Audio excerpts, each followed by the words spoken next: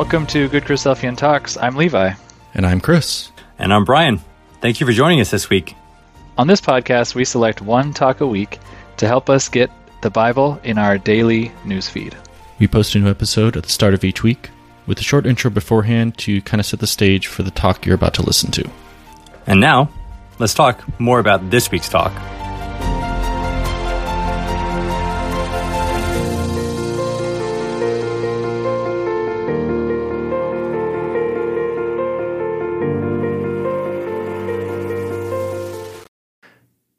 Hello and welcome back to another talk.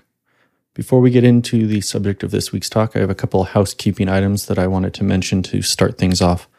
The first off is that we are very excited to announce that we have a website. We've been using the anchor.fm/GCT site for a while. We now have a website where you can get the feed of the podcast and then subscribe in whichever podcast player you prefer, or just listen to it in the website if you're not into using a podcast player. Our website is just goodchristadelphiantalks.com. You'll be able to find all of the classes there that have been posted. There's some information about the three of us as the hosts. So if you want to know a little bit more about the voices that you hear every week, you can find out there. There's also a spot to sign up for a newsletter or to send in suggestions or other information you might want to pass along our way. We're not entirely sure yet what we're going to use the newsletter functionality for, but I know we've gotten asked a few times by people if there's a way to sign up for it so they can get, the latest and greatest information about the podcast. So we wanted to make that available to folks as well. So please check it out. We'd love to get any feedback that you have.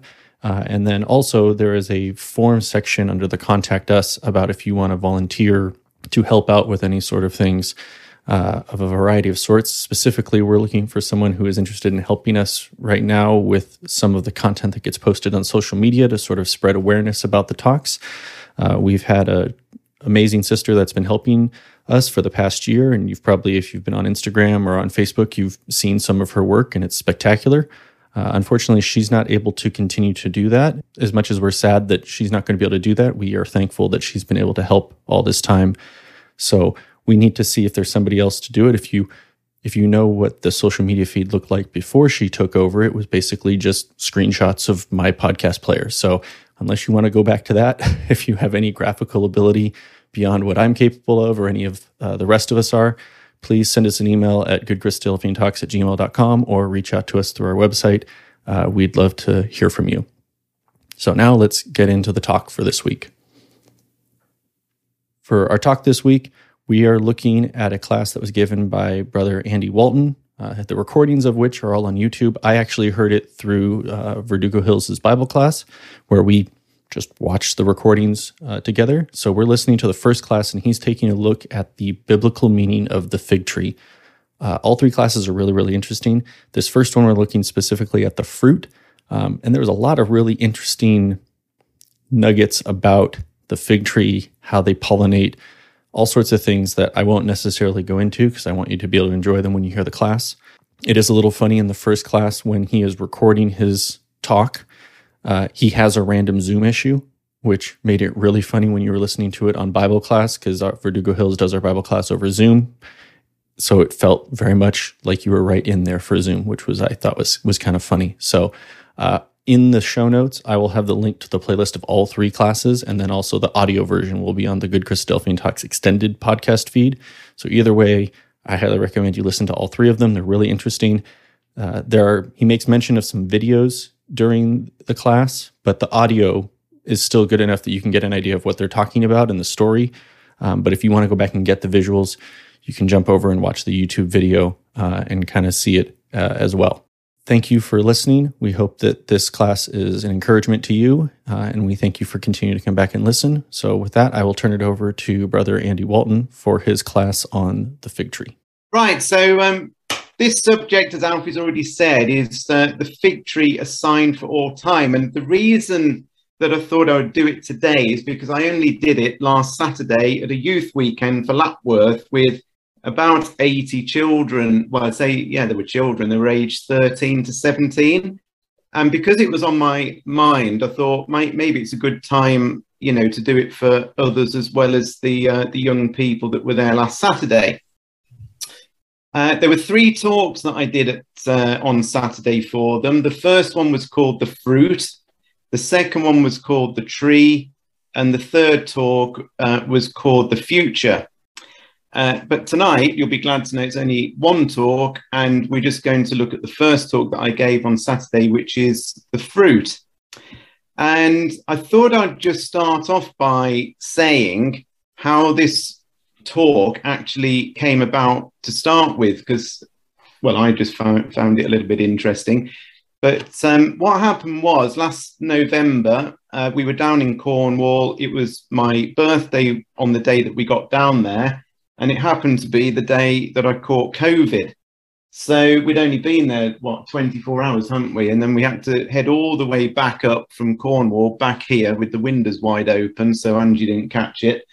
And then, of course, Angie ensured that I was in quarantine then for like days and days and days, with the door shut. I'm in the spare room upstairs.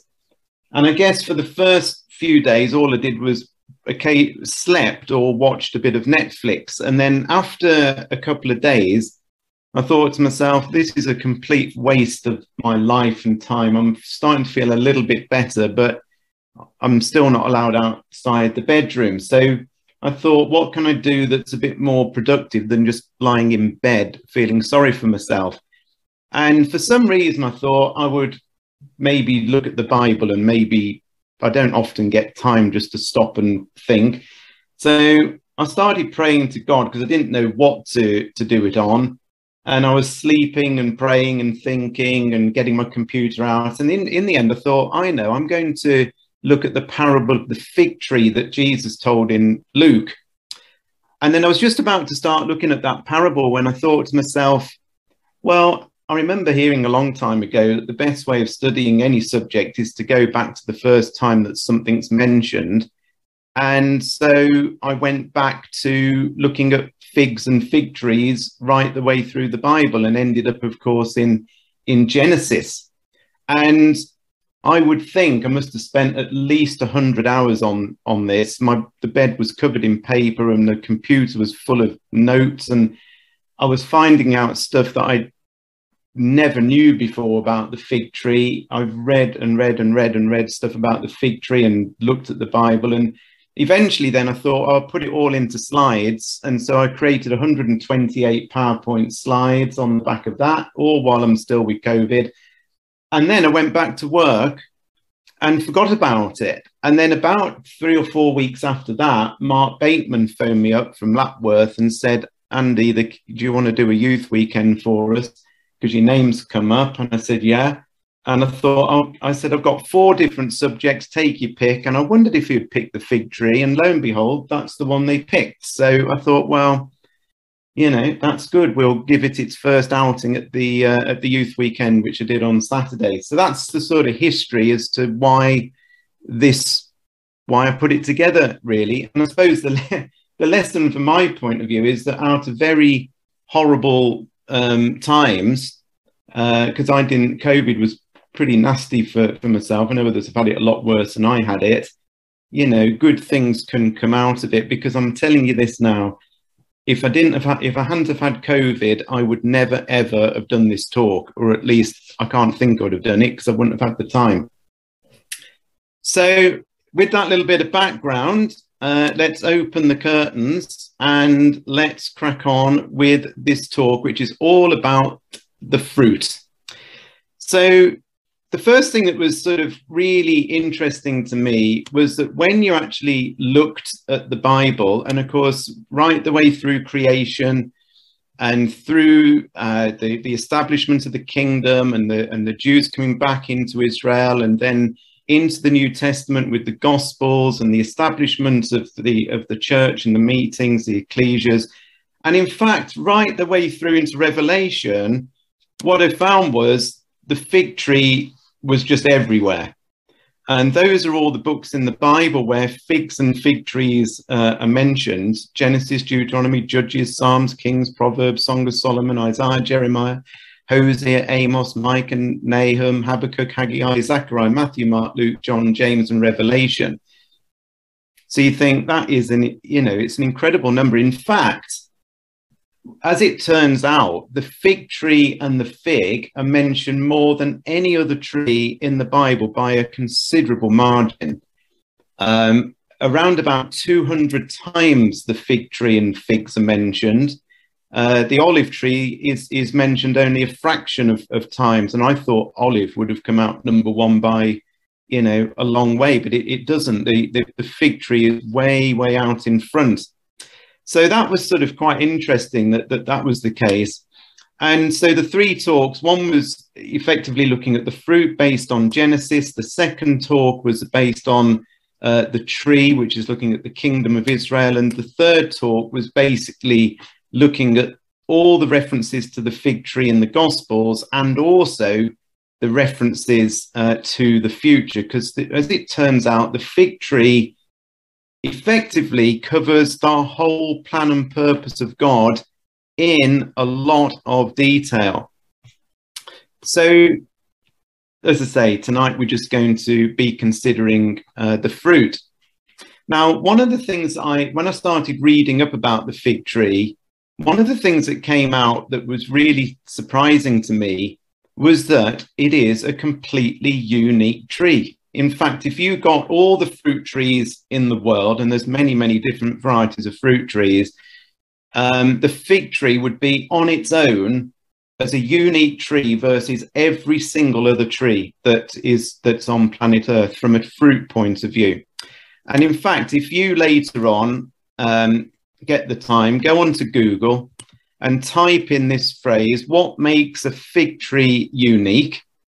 And you'll find that the answer comes up. This is still the number one answer that comes up when you type it into Google. It says, fig trees have no blossom on their branches. The blossom is inside the fruit. And this makes the fig tree completely unique, because every single other fruit tree has blossoms on the branches, and from the blossoms come the fruit. And so I thought, well, that's pretty interesting that all of the fruit trees operate in a particular way apart from the fig tree.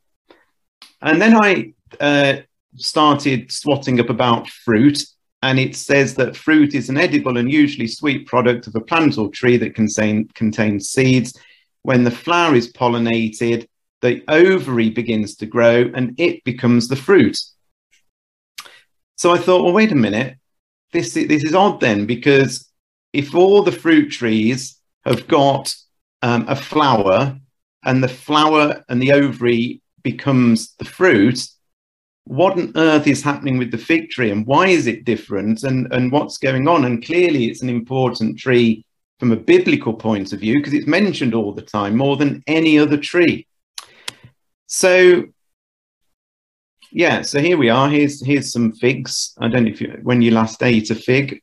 I haven't eaten. In fact, I tried to buy the kids a fig each, but you try getting hold of a fresh fig at the minute, it is absolutely nigh impossible unless you want to spend a huge amount of money. So I gave them all a fig roll instead, which were 45p from Asda's, which saved a lot of money. But anyway, so as I've said, the fig tree is unique, no blossoms on the branches. So I then said to myself, well, there must be some flowers somewhere, because surely there's got to be some seeds, there's got to be some flowers, something's got to be pollinated. And it turns out, of course, that the flowers are on the inside of the fruit itself. This is, again, completely unique. So there are flowers, but they're hidden inside the fig. So then I thought to myself, well, that's sort of quite interesting, but how on earth do flowers on the inside of a fruit get pollinated? Because I can understand a bee or something like that pollinating a flower that you can see, but what and how would these little flowers get pollinated when they're wrapped tightly inside the fruit? Because things have to be pollinated. If they haven't got seeds, then that tree becomes extinct very quickly. So I'm going to show you a couple of videos now. And when you're listening to these videos, hopefully you can hear it. Really think about the language that they're using in the videos. But this is about to show you exactly how the fig gets pollinated.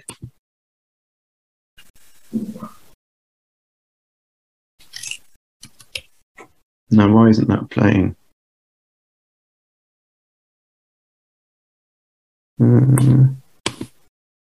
Yeah. Sorry about this.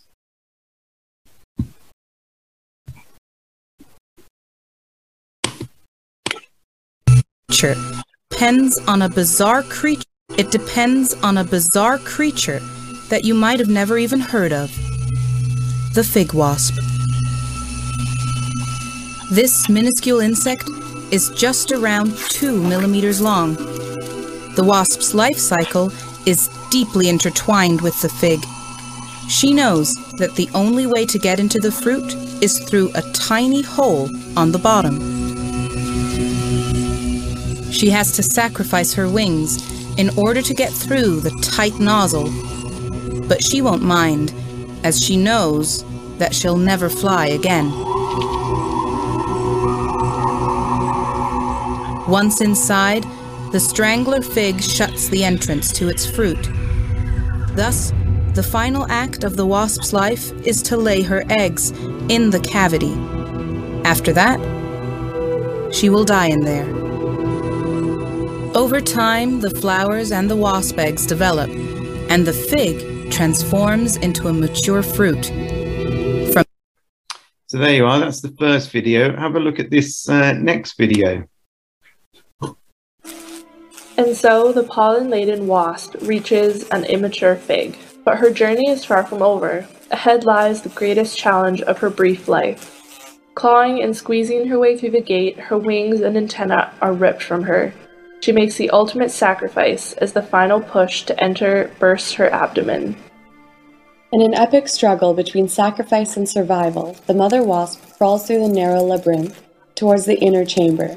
She is wounded and weak, carrying only her eggs and the pollen gift from the former fig. If the wasp fails to pollinate the flowers, no seeds will ever develop. Fig fruits with no future are costly to the tree, so they will not receive an inflow of nutrients. If the wasp does not pollinate, the entire fig may be aborted. However, if she devotes herself to pollination as well as laying eggs, she ensures the fig will hold the promise of seeds. The tree will pump sugars and nutrients into the fig, securing the future of seeds and larvae alike. When they mature and leave, the fig will ripen, thus completing the cycle of mutual benefit. And just one more little video. The fig is not a fruit, but a hollow garden of flowers. A female fig wasp has laid her eggs and pollinated the flowers, which have now reached maturity. The fig is a nursery. It is cared for the future wasp by protecting them within its gut.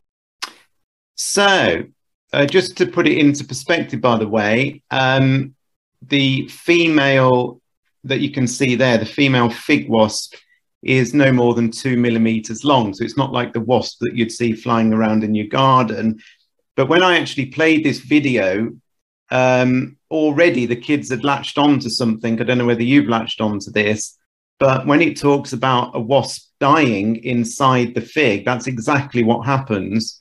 And so effectively, and we'll get onto this a bit later, in almost all of the figs that you eat is a decomposed dead wasp, but it completely is decomposed because the fruit itself pumps some phycin into the wasp, which completely dissolves it. So you're not crunching on a dead wasp. But it's interesting that the kids instantly picked up on that.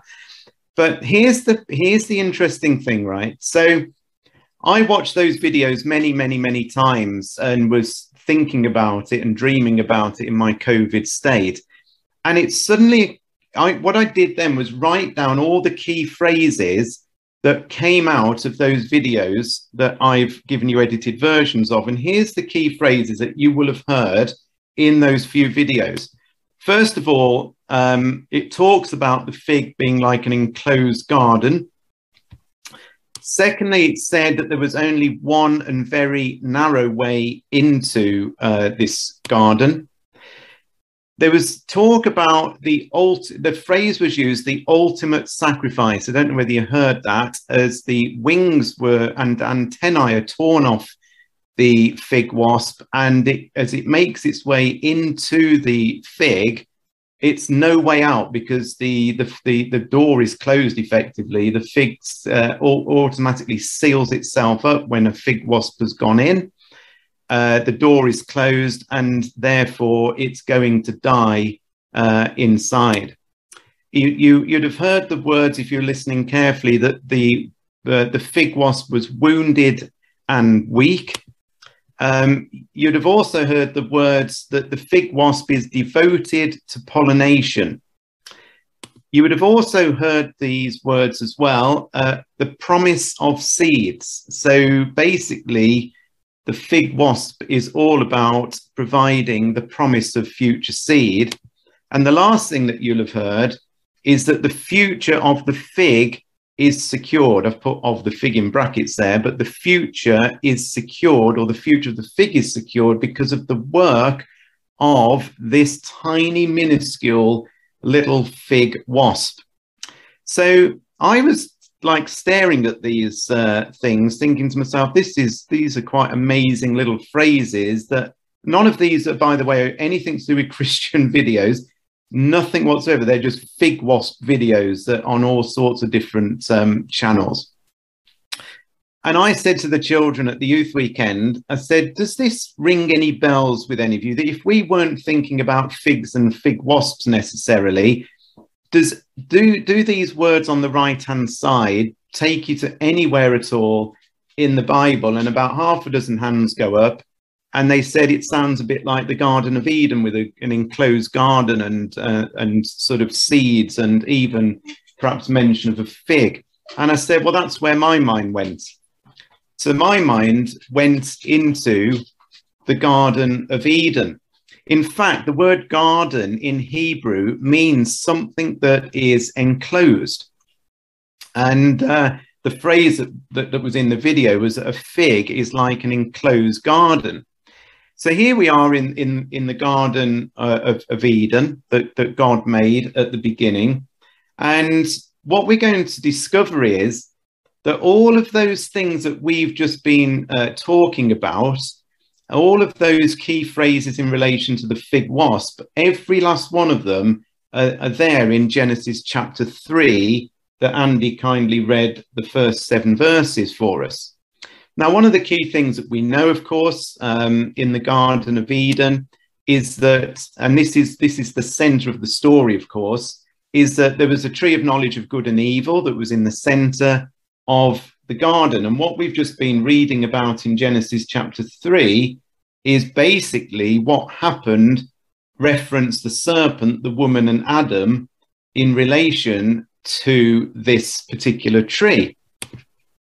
So what we have read, and I'll just read these words again. I know we know them so well, but in Genesis chapter 3, verses 1 to 5, bearing in mind we're in an enclosed garden at this point, and we're looking for those other key phrases.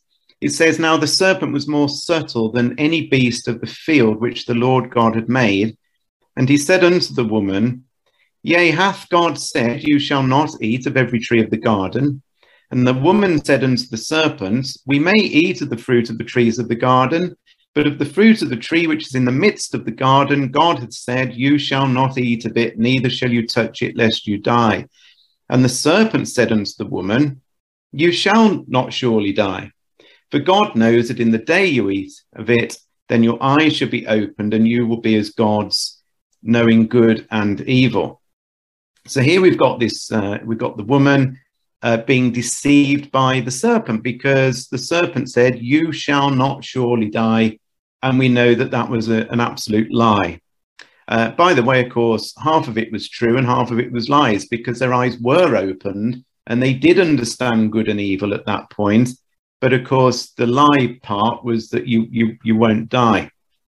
Now, of course, at that very point in time, it says that both of them realized that they were naked. It says the eyes of both of them were open. They knew that they were naked. And here we've now got a reference to fig leaves, because it says they sewed fig leaves together of all trees and made themselves aprons. So we've even got sort of a reference here to figs. But the other bit that we read about, which we haven't read just now, of course, is the really key verse, probably at this point in the Bible, I would suggest, which is Genesis 3:15. And here now we've also got mention of seeds. Do you remember one of the quotes from the video? Still there, that's the question. Right, okay. Give me a moment. I will get the show back on the road. Are you all coping with this? Right, hold on a minute. Right. Bear with me. Yeah, the internet just literally just switched itself completely off. Right. Alfie, can you see that? Andy, can you see that? Give me a thumbs up. We're back on. Okay, right. So sorry about that little interlude. I'll see if I can still... I don't know if it's still recording or what it's doing. I think it's still recording.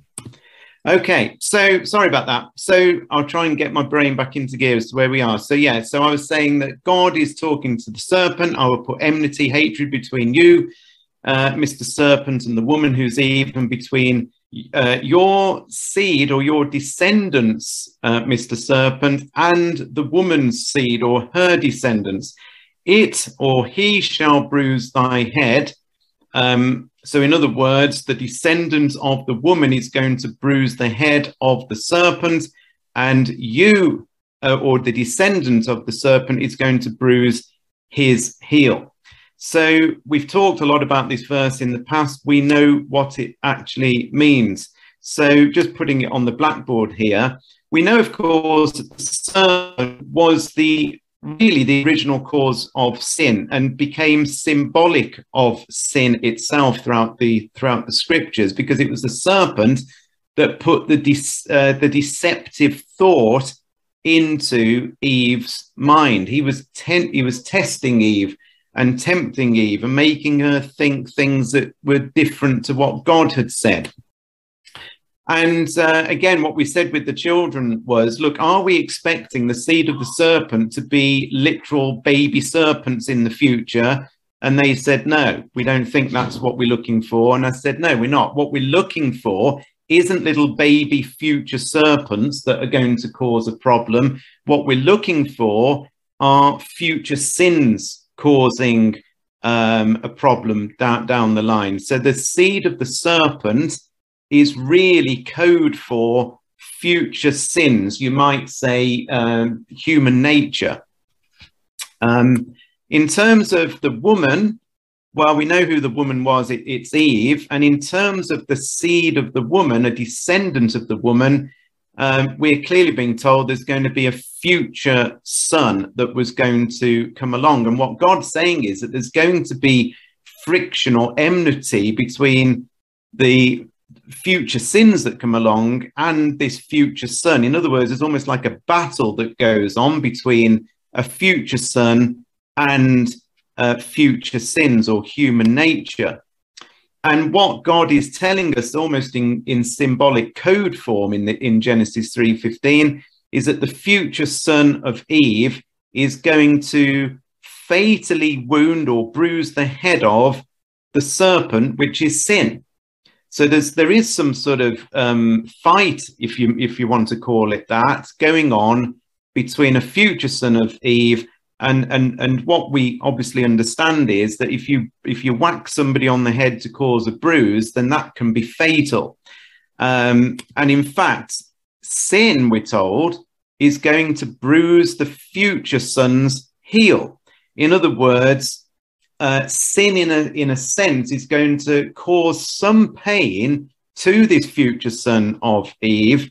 And what we're going to find out, of course, and as we know, this is the temporary pain of sacrifice. So remember talking about the fig wasp, going back to that we were saying that there's some key things that we're looking for here. The promise of seeds, we're looking for sacrifice, wounding, all of those things were happening inside the fig.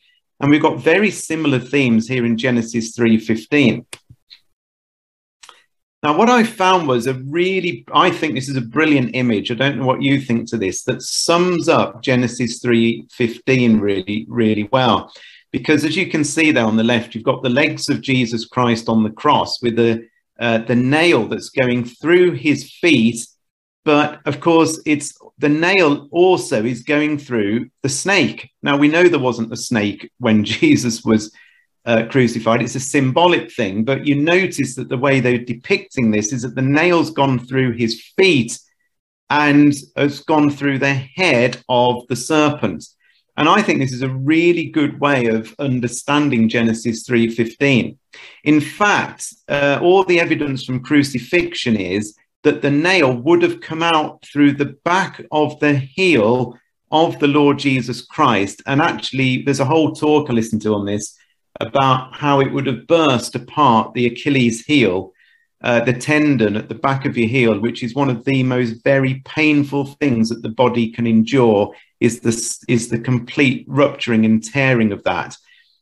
So really, when God said that sin would bruise the heel of the Lord Jesus Christ, effectively, that's exactly what happened, because Jesus had human nature, he did have to die. And therefore sin did cause him literally that terrible pain. However, I said to the children, how was it that Jesus defeated sin just by dying? Because how does that defeat sin by dying? And they correctly said, well, it's because he overcame sin. He didn't let sin win. And I said, sin only wins if we sort of, sin only wins if we let the temptation overcome us. And Jesus didn't once let the temptation overcome him. And that's how he defeated sin. He didn't give in to it. That's right. Sin only wins if we give in to sin. That's what I said. And in fact, look, talking about his sacrifice, it says he was bruised for our iniquities. It pleased the Lord to bruise him, to make him an offering for sin. And because of that, he will see his seed in Isaiah 53, verse 5 and verse 10. So again, it seemed to me that in Genesis 3, we've got all these sort of references to wounding, to bruising, to sacrifice, all sort of there pretty clearly in Genesis 3:15 and in the whole chapter, effectively.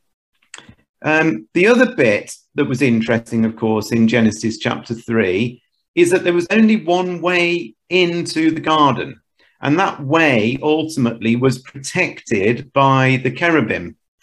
So in Genesis 3, verse 24, so he, God, drove out the man and placed at the east of the Garden of Eden cherubims and the flaming sword, which turned every way to keep the way to the tree of life. So if you go back to those key phrases that I was talking about earlier, and bearing in mind, I just got these videos from just, sort of videos just about the fig and how the fig got pollinated. We've got an enclosed garden, only one very narrow way in. The phrase ultimate sacrifice was used, wounded and weak was used, devotion to pollination was used, the promise of seeds, and the future being secured because of the work of this tiny, insignificant little insect called the fig wasp. So I'm just going to play again that video that I played earlier, just to remind you of these words, and listen to it again. It's exactly the same video, but listen to the words just so you know that I'm sort of not making these things up. And so the pollen-laden wasp reaches an immature fig, but her journey is far from over. Ahead lies the greatest challenge of her brief life. Clawing and squeezing her way through the gate, her wings and antennae are ripped from her. She makes the ultimate sacrifice as the final push to enter bursts her abdomen. In an epic struggle between sacrifice and survival, the mother wasp crawls through the narrow labyrinth towards the inner chamber. She is wounded and weak, carrying only her eggs and the pollen gift from the former fig. If the wasp fails to pollinate the flowers, no seeds will ever develop. Fig fruits with no future are costly to the tree, so they will not receive an inflow of nutrients. If the wasp does not pollinate, the entire fig may be aborted. However, if she devotes herself to pollination as well as laying eggs, she ensures the fig will hold the promise of seeds. The tree will pump sugars and nutrients into the fig, securing the future of seeds and larvae alike.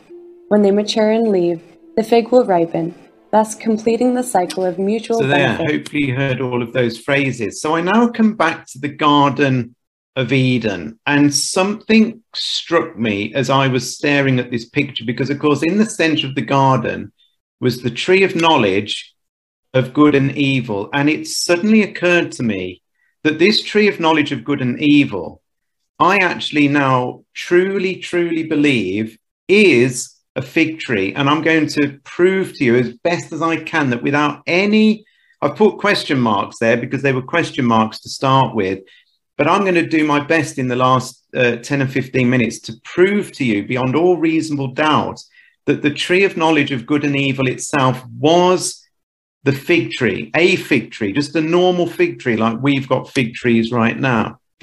So we've got a huge clue that it was the fig tree that God gives us in the fact that, of course, as soon as they ate from the fruit, their eyes were opened. And God doesn't say, by the way, that they went and found the fig tree and took its leaves, you notice. It just says that they sowed fig leaves. And reading some stuff from some rabbis on this subject, they say from a Hebraic point of view, God would have mentioned the fact that they had gone to another tree, because the last tree that was spoken of was the tree of knowledge of good and evil. And the way Hebrew works is that you wouldn't then necessarily just say they've taken fig leaves without it automatically as potentially associating itself back to the tree that had just previously been mentioned. The way Hebrew would normally work, and even in our language, you would say, there's the tree of knowledge of good and evil, and they went and found a fig tree and took the leaves thereof, or something like that. But it doesn't do that. And it's almost a clue, therefore. I mean, you imagine, right? Adam and Eve have just eaten of the fruit, and they saw they were naked. Do we honestly imagine that they're then going to start walking around as ashamed as they are, looking for a tree to cover themselves with leaves? And the answer is, well, they wouldn't. In fact, the leaves of the fig tree are very rough and very coarse, and they're probably the last leaves that you would normally pick to rub against your skin. They're very unpleasant to the touch. And it's far more likely, therefore, that the very first thing that they did was grab the leaves that were right next to them. And I don't think there were lots of other trees very close by. I think that the tree of life and the tree of knowledge of good and evil, which were in the center of the garden, would have been distinguishable and not just in like a forest and so on, sort of packed together with other trees. So it's almost unbelievable to think that they wandered around the garden to try and find some very rough, coarse leaves to try and stitch together. It seems much more likely that they did do exactly that. Now, supposing, therefore, the fig tree is the tree of knowledge of good and evil, suddenly this makes this whole wasp situation pretty astounding. Because if the fig was the forbidden fruit, effectively, then they both ate from it, didn't they? They both ate of the fig. That means, of course, they were eating a fruit that had got every single part of symbology for salvation built into it. Jesus, as we know, is the one and only way that we can be saved. Jesus was wounded terribly, just like the fig wasp was wounded. Jesus offered himself as a sacrifice, just as the fig wasp offers itself as a sacrifice. Jesus devoted himself to God, just as the fig wasp, we're told, is devoted to this one cause.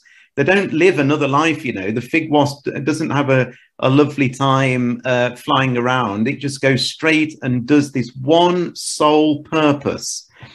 Jesus created, of course, future seeds. He guaranteed future seeds by his work. And Jesus, thereby, through his work, just as the fig wasp guaranteed the future of the fruit, so Jesus has guaranteed us a future life as well.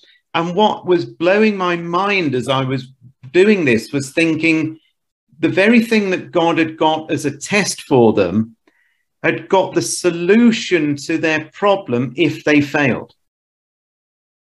I mean, how amazing is that?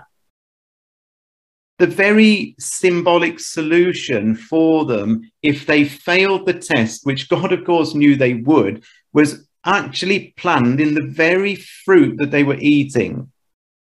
I mean, I just find that utterly astounding. And to be honest, so did the kids. I've been inundated with emails from the kids after this saying it's just amazing.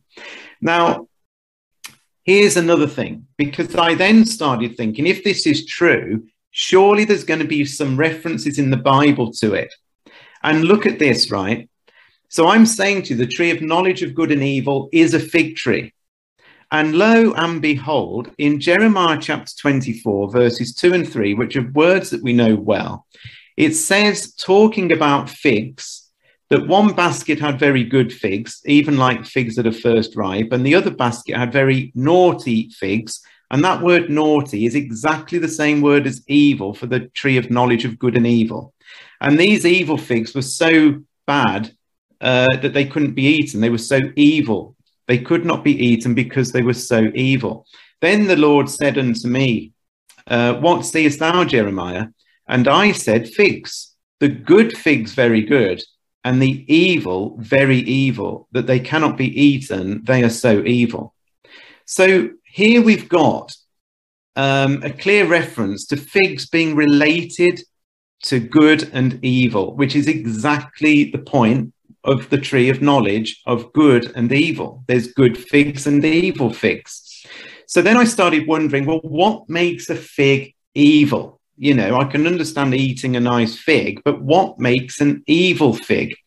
And this also gets extremely interesting, because what I haven't told you so far is that there are two types of figs.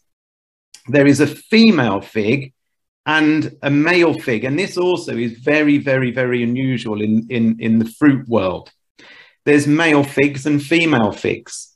And we cannot eat male figs. All male figs are inedible. You can't eat them.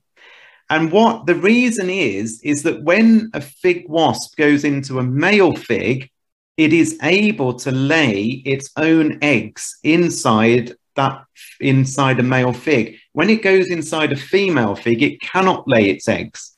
Now, the problem of a fig wasp laying its own eggs inside a male fig is as follows. Watch the screen and watch this fig and what's inside it.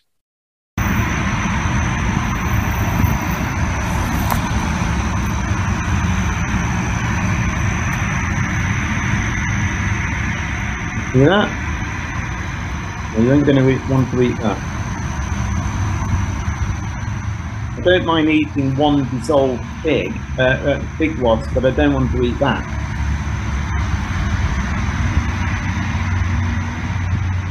So all male figs are inedible, and these are evil figs. We can't eat them. They're no good for us. They're not tasty at all. And the other type of evil fig are unpollinated female figs, because some figs grow and they're not pollinated.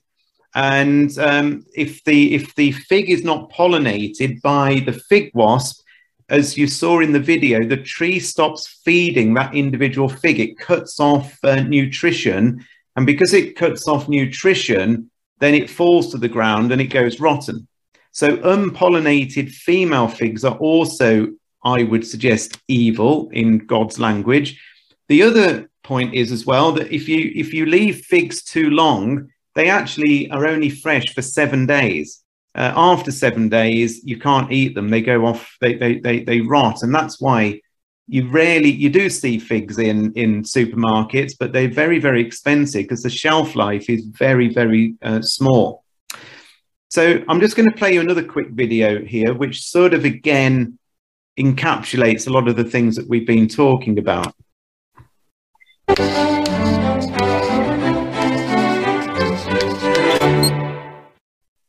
Hi, I'm Lauren, and this is Brain Stuff. Imagine for a minute that you're a pregnant woman. Still with me, guys? Okay, now in this scenario, the only way you can give birth is if you crawl into a small cave made out of chocolate, and the tunnel to this cave is so cramped that the only way you can get through is by cutting off your own arms 127 hours style. But once you're in this cave, then you can actually give birth, and then die from either exhaustion or starvation. Now, this all sounds pretty grim, as if giving birth wasn't difficult enough. But what I just described is the life cycle of the fig wasp. Their role in the pollination of figs is crucial, both to the propagation of their species and to the survival of the fig trees. This arrangement between wasp and plant is called mutualism. You wouldn't have figs and vice versa.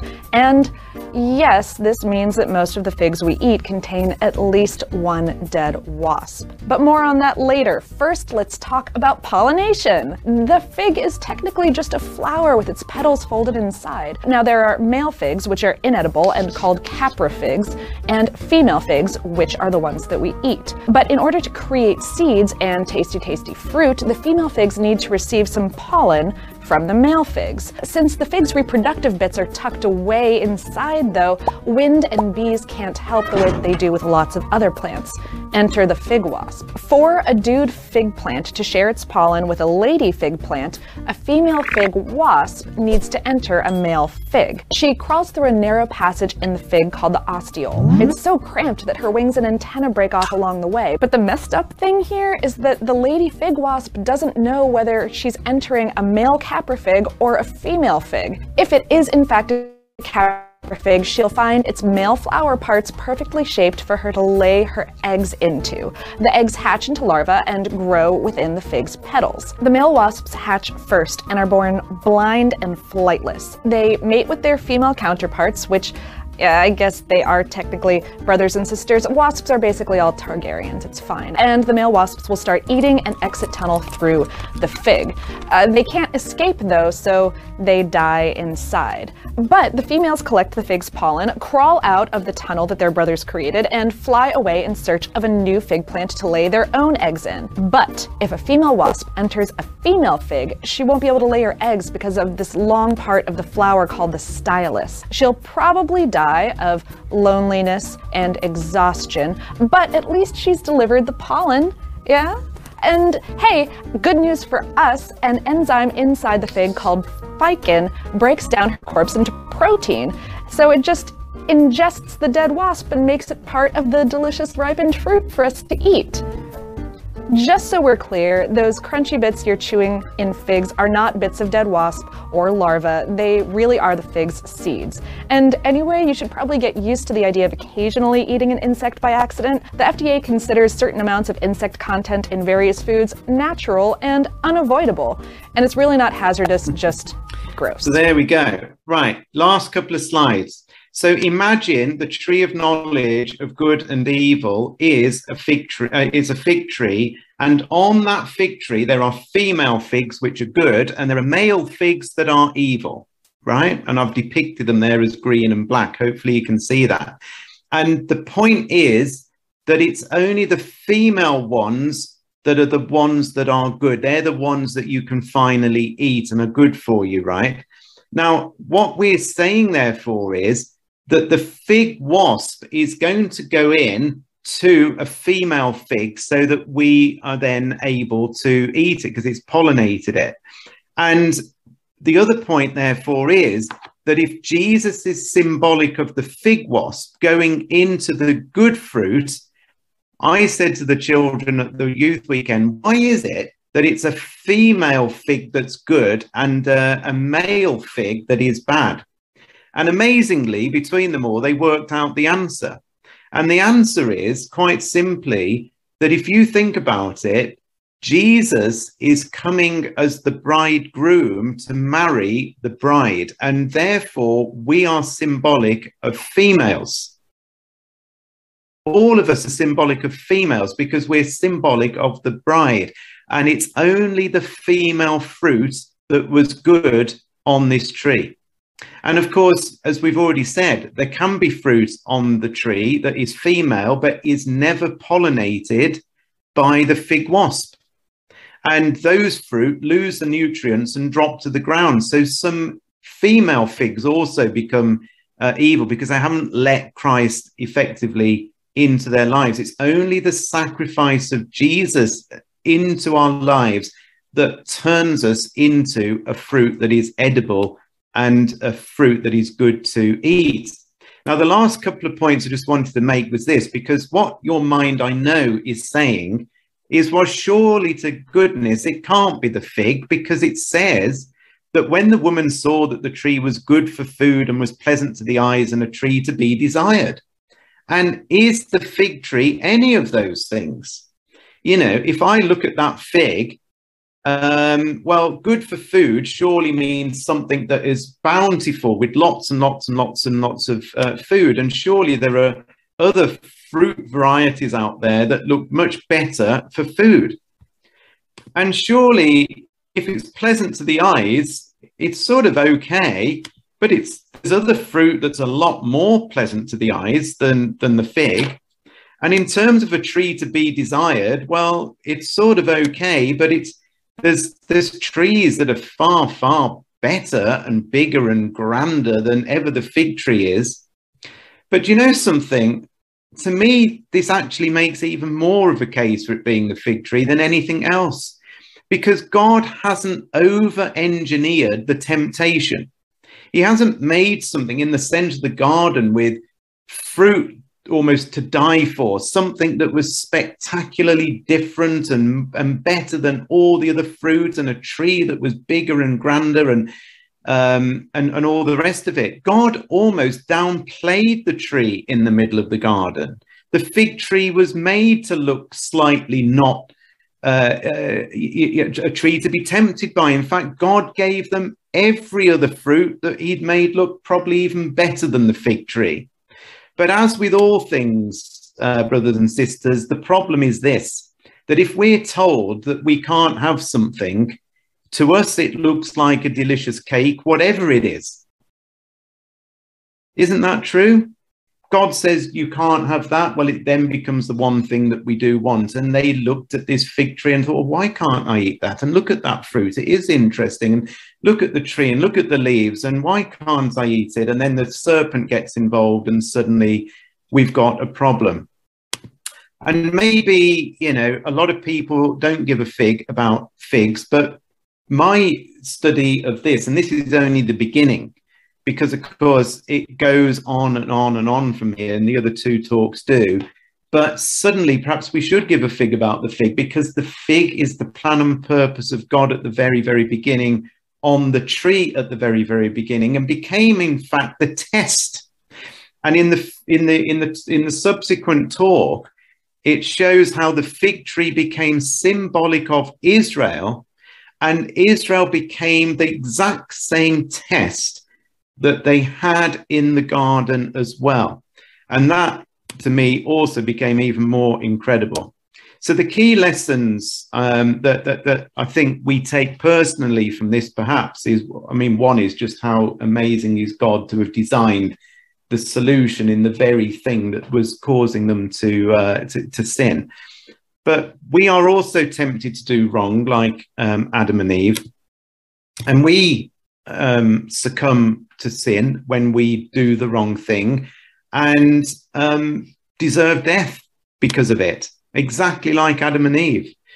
But if we accept Christ into our lives, then we can be saved. We have to let that fig wasp effectively into our lives. Otherwise, we lose all of the goodness from the tree, which is supplying energy to the fruit, and we will ultimately die.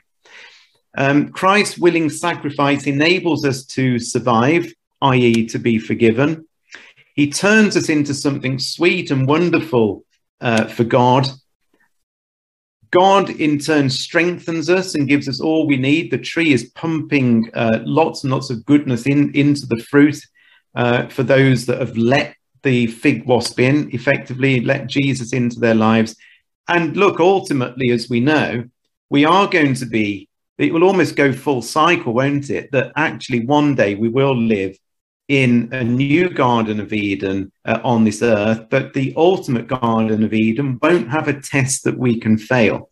The test has been overcome by the fig wasp, in other words, the Lord Jesus Christ and his sacrifice.